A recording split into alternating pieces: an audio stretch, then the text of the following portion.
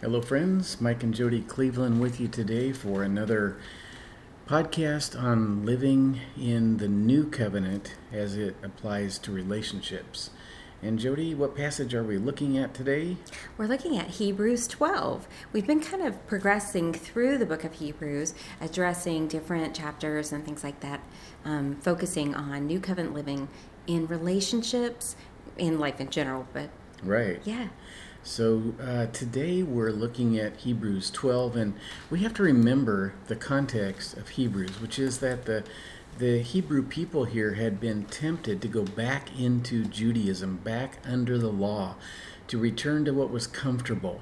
And they were, here in Hebrews 12, we can see that they might be flagging, right? They might be experiencing tremendous exhaustion in living the Christian life. They were being persecuted. And so the writer to the Hebrews is now going to encourage them. And let's look and see how he encourages them to continue on, shall we? Yeah, I love this so much. All right, so verse 1. Therefore, since we are surrounded by such a huge crowd of witnesses to the life of faith, let us strip off every weight that slows us down, especially the sin that so easily trips us up, and let us run with endurance the race God has set before us. So when he says therefore, he's simply referring everyone back to the previous chapter where we see the examples of people who lived by faith and who actually lived miraculous lives by faith. Yes. And so he's just saying, look at all them and how their lives turned out as they continued walking by faith and not by sight. Right, and this is who we are as well. We are people of faith. We are people who can live miraculously in a fallen world. And I think that for many years in my life, I did not believe this. I did not have enough faith to believe that I could live differently. Yeah. I thought, oh yeah, that's so cool. I loved the Hall of Faith, Hebrews 11. I loved reading all those stories. Wow, that was so amazing. Didn't God do amazing things back then? But I didn't expect that I would live by faith, that I would be able to face the difficulties of life, not weighed down by them, not beaten down and defeated. Right? Yeah, I hear you. Yeah. So exciting. But if you look at this, there's a couple of admonitions here. And the first one is, let's strip off every weight that slows us down. This isn't particularly speaking of sin. He addresses that later. This is just the things in life that can slow you down from living the Christian life, from ministering to other people. And so an example might be someone running a race, and they've got an overcoat on. Right. It's going to slow you down. Yeah, it's not sin. It's just there are things in our lives, maybe social media, or I don't know. It's just an example. We have nothing against social media. No, we use it all the time. But things that you're spending an inordinate amount of time on, or things that capture your attention and hinder you and slow you down. For an example, I used to spend hours looking at productivity apps. Isn't that adorable? And, that just slowed me down. And I didn't need to look at productivity apps. I needed to be productive. So, things like that are things that we can remove, treating them as a weight that slows us down.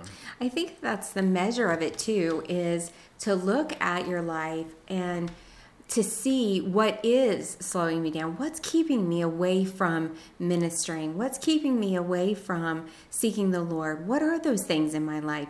We can't label them for you. We don't know. We have our own things that we have had to throw off. And it's sometimes hard, right? Yeah, I think frequently it is. Yeah, and then it says, especially the sin that so easily trips us up. If someone's running a race, they don't want to be tripped up. That's going to possibly take them out, certainly slow them down. That's what sin does. Right. It diverts our attention from the goal line and trips us up and slows us down and weighs us down and hinders our running. Right. And so we are to throw it off. We are to rid ourselves of sin. This is, part of the Bible's teaching is to, be rid of sin. There are ways to do it. It's a matter of having God change our hearts, which we get from washing at the cross. And as we look at the cross and experience the cleansing that comes from it, it becomes very simple to simply turn away from the stuff that was destroying us. Right. One of the things in my life that was really holding me back was bitterness. I was very, very bitter and angry about some things that had happened to me in my younger years, and I was holding on to that, and felt justified in it because the people that had done these wrong things to me were wrong. Right. And so I felt like they don't deserve forgiveness. They haven't asked for it.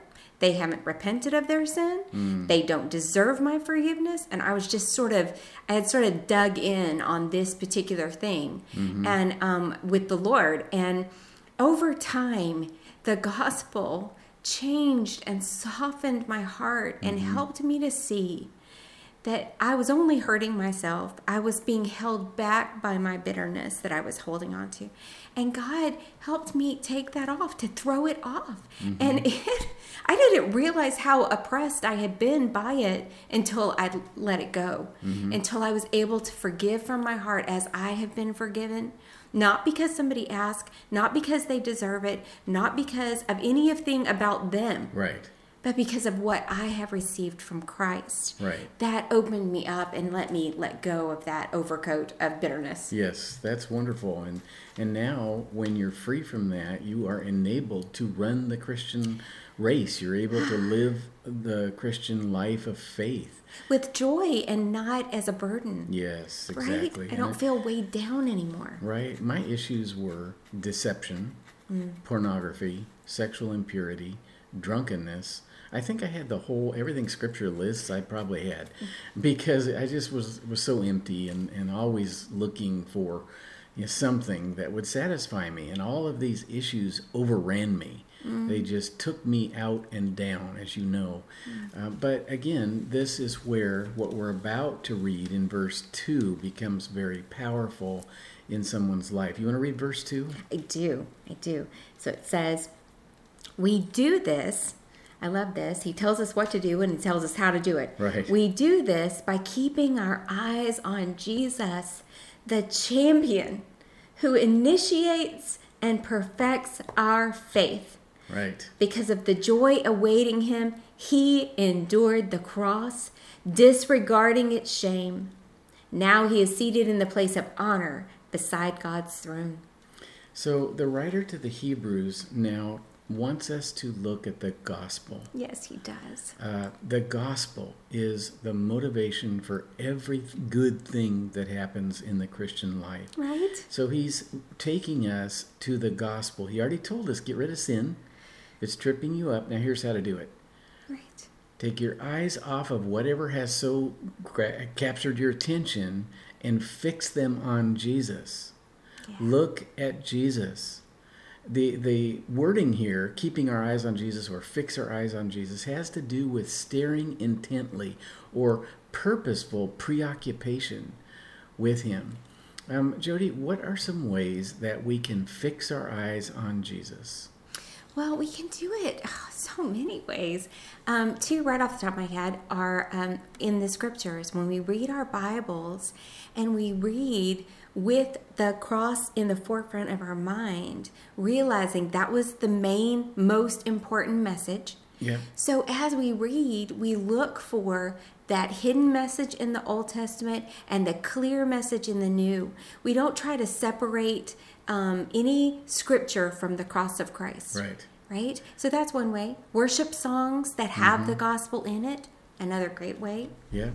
Yeah, I think your first way is very important, because if you look at 1 John 2:12-14, the example is given of Christian maturity. He talks about little children who only know of forgiveness, and then he talks about young men, and he describes them as being strong and overcoming the evil one. And then he shows us why. He says, because the word of God lives in you. I will tell you this from personal experience, that there will be no Christian progress apart from a person taking their Bibles into a solitary place, if they can get solitary, to get alone with God in His Word, and then just begin to read the Scriptures. You may not understand everything. You may not, have a theology degree, or maybe you're just new to the faith, but read your Bible. Charles Spurgeon said that we should visit Christian books, but we should live in the Word of God. And I think that's so powerful, because people simply will not change. They won't be equipped to be able to confront the world around them, the devil's temptations.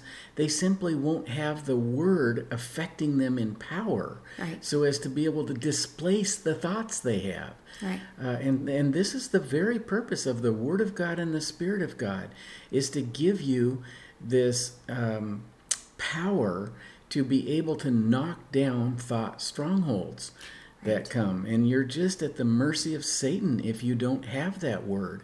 So my encouragement to anyone wanting to run the Christian life is to get in the Word of God like you never have before, to study Scripture, to know the truth, and to really let the Word of God dwell in you richly. Yeah. Right? So that you are able to navigate life in a way that you're not thrown down by sin, by temptation. So that is the first way, to keep our eyes on Jesus. And then there's another important thing which you've already alluded to, Jody, and that is, it's not necessarily the birth of Jesus or the life of Jesus, the miracles of Jesus, or the teaching of Jesus that we are called to focus on. Right. It is the death of Jesus. Yes. And it says that in verse 2, because of the joy awaiting him, he endured the cross. And that is what we're to fix our eyes on. Right. Jody, why is that? I mean, you think about what the world might think of fixing your eyes on a cross, on someone's death, and that seems like foolishness. So why do you think it's so important for us to fix our eyes on the cross? Because it was at the cross where Jesus initiated our faith, right? Our faith was born. His death brought our life. Right. Right? And that's why it's imperative for us to not forget the cross. When we look at the cross, we see our release. We see our rescue. Yeah. We look there, and all that sin that we have committed in our past, or just 5 seconds ago, whatever it is, Yeah. right? The fear, the anxiety, the frustration, the anger, the bitterness, the rage, you fill in the blank with whatever your struggle is. All of that Jesus bore in his body on the tree. Amen. Right? And so when we look there, we see him purchasing our freedom. We see him taking our shame. It says he disregarded the shame. He was like, it's okay. I take the shame. I will wear it so you don't have to. That's how much I love you. That's how precious you are to me. I will lay down my life so that you, my beloved, can go free, so that we forever in eternity can be united as husband and wife. This is the best news, and we see it all right here at the cross. It's so exciting. If we focus on the miracles Jesus did or his birth, these are all wonderful things and really beautiful, and that's why God included them in the scriptures. But when we focus on the cross, now that changes our lives, right? We're not going to forget about his birth. We're not going to forget about his miracles or his perfect life. We see all that at the cross too. He had to be born if he was going to die, right? So the cross is the pivotal point, and this is why the writer to the Hebrews says, he points us right there and says, keep our eyes on Jesus. He endured the cross. Right. Exactly. And this is the motivation that believers have for running our race. Jesus is the supreme example here of faithful endurance. Right. Our endurance in the Christian life depends on our keeping our eyes on Jesus, staying focused on him and the cross. And also, I love that word that he went to the cross for the joy awaiting him. That joy is seeing you sitting here right now free. Yeah. You with no guilt. Yeah. You with no shame. Right. You free indeed by the death and the bloodshed of Jesus Christ. It's to see people who will believe in him be released from their shackles of sin, that they will find a new life, get a new heart, a new motivation. This was joy to him. Right. And he endured the most horrendous suffering because of that joy Right. that was set before him. So it is important to understand he didn't go, yeah, I guess I got to go to the cross to redeem those wretched sinners. No, it was for the joy, his heart full of joy to go to the cross. It was as if he couldn't wait to set us free Right. and release us. We read in the scriptures about the anguish that Jesus felt. He sweat drops of blood. There was this just heart-wrenching scene that were given in the Garden of Gethsemane. Mm-hmm. But the joy overcame the anguish. Right. And this is what it's like to live in Christ. Mm-hmm. We live in a fallen world. Our lives are full of suffering and anguish and problems and but the joy that Jesus gives overwhelms it. It overcomes the anguish of this life so that we can have that abundant life that Jesus died to give us. Friends, we have to look at the cross. Amen. We as we look at the cross, we're enabled to persevere. We are. It just somehow fills us with such love and such strength in the Holy Spirit that, my goodness, we get right back up and just press on. Yes, right? we do. So that is the motivation for the life of faith, is the cross of Christ. Disregarding the shame. By the way, I want to apply this for a minute to relationships. Oh, great. Okay. Because when relationships get into trouble is when they usually start looking at the problems, the failures, the inadequacies of someone else or of themselves. So they're looking at the wrong thing. They are. And when both people get distracted and we start looking at the failures of the other one, let's say, now we become at odds. Now we are looking in the wrong place, and so we're interacting together in a wrong way. I'm pointing out all your failures. I'm pointing out where you don't measure up, and you're condemning me because you see, this is all the wrong focus. So in relationships, if you and I will both turn our eyes upon Jesus and look full in his wonderful face, the things of earth, the problems in our relationship grow strangely dim in the light of his glorious grace, in the light of the power coming to us from the cross. Because when I look at the cross, Jody, I don't see failure in you. No. I see success in Jesus. Oh, and praise he God. then has applied his success to you. Right. So I have to view you from the position of the cross, looking at you as holy, righteous, completely forgiven, acceptable to the Lord. If you're acceptable to him, I think you ought to be acceptable to me. Indeed, indeed. And that's the beautiful part of how the cross of Christ impacts daily relationships or our marriage. Specifically, I'm thinking about us right now because we're together. And I'm telling you, we are able to look to the cross and see the wounds of Jesus, pleading not just for me, but for you, Mike. Yeah. When I see Christ's wounds pleading for you, right, and for me, then his blood, his love displayed on the cross covers over the multitude of our sins. Yours against me, mine against yours.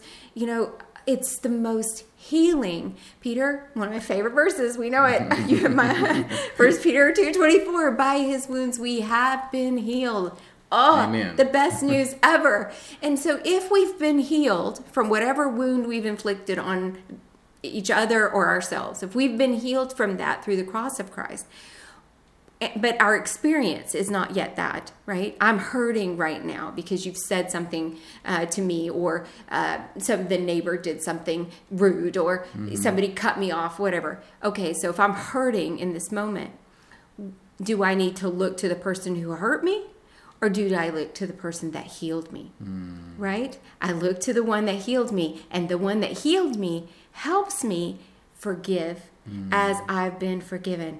Come on now. That right? I mean, that's just like the most beautiful, exciting, liberating truth of the cross. This is the power of this message, is that it doesn't just save us.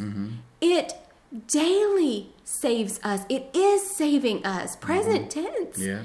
And not just us personally, but our relationships. Right, exactly. Well, let's look at verses 3 and 4 and see some further expounding on the message of the cross. You want to read 3 and 4? Oh, okay. Think of all the hostility he endured from sinful people. Then you won't become weary and give up. After all, you have not yet given your lives in your struggle against sin. So he's asking us to compare the sufferings of Christ with what we're going through. And does it come down to the fact that you have not resisted sin yet to the point of shedding blood, of giving your life? He's calling us to look at all the hostility he endured. So we look at it. Look at how they mocked him. Look at how they pounded a crown of thorns on his head. Look at how they nailed his feet to a tree of wood. Right. Look at how they stabbed his heart with a spear. Look at how the thief on the cross was saying such horrible words, mocking him. Look at how the religious leaders and the governmental leaders conspired together against him. Do you have any of those things? Now, even if we did, we're simply called to mimic this perseverance of Jesus that took him all the way to the end. Yes. Because of the joy set before him. And we are called, Jody, to not give in to discouragement, Right. to not give in to people's opinions of us, to not lay down in our Christian life and stop the running because someone said something bad. Other people's opinions are not to have an effect on us. And you can see that again from 1 Corinthians chapter 4, where Paul said, it matters very little of what you think of me. In fact, it matters very little what I think of me. Right. The only one that matters is the Lord. Yes. And when we have that understanding, we are enabled to run as we fix our eyes on Jesus, who didn't let all the criticism of the Jewish nation, all the horrible mocking and all the insults that he endured stop him from going to that cross. Right. No, he was going to go to that cross for you no matter what it meant. And that's the perseverance that we need to have as well. Right. I think that this is such a common thing I guess as humans that we experience, because when we see other people, like there's tons of movies that are written from an inspirational perspective, right? They show you this person who went through this extraordinary experience, and it's meant to inspire you, right? To give you courage to face your difficulties, right? And here, I think we sometimes can settle for these lesser inspirations. But here we learn that focusing on Christ and what he endured on the cross truly keeps us from becoming weary and giving up. Right? Yeah. I don't know the author, but there was a book written recently by this military guy who, it's called Can't Hurt Me, I think is what it's called. But anyway, the whole point is he's done all these extraordinary things. He's become past all these extraordinary physical tests, like through the military, all the different, he's become a Navy SEAL and this and that and whatever. And he is the top of the elite.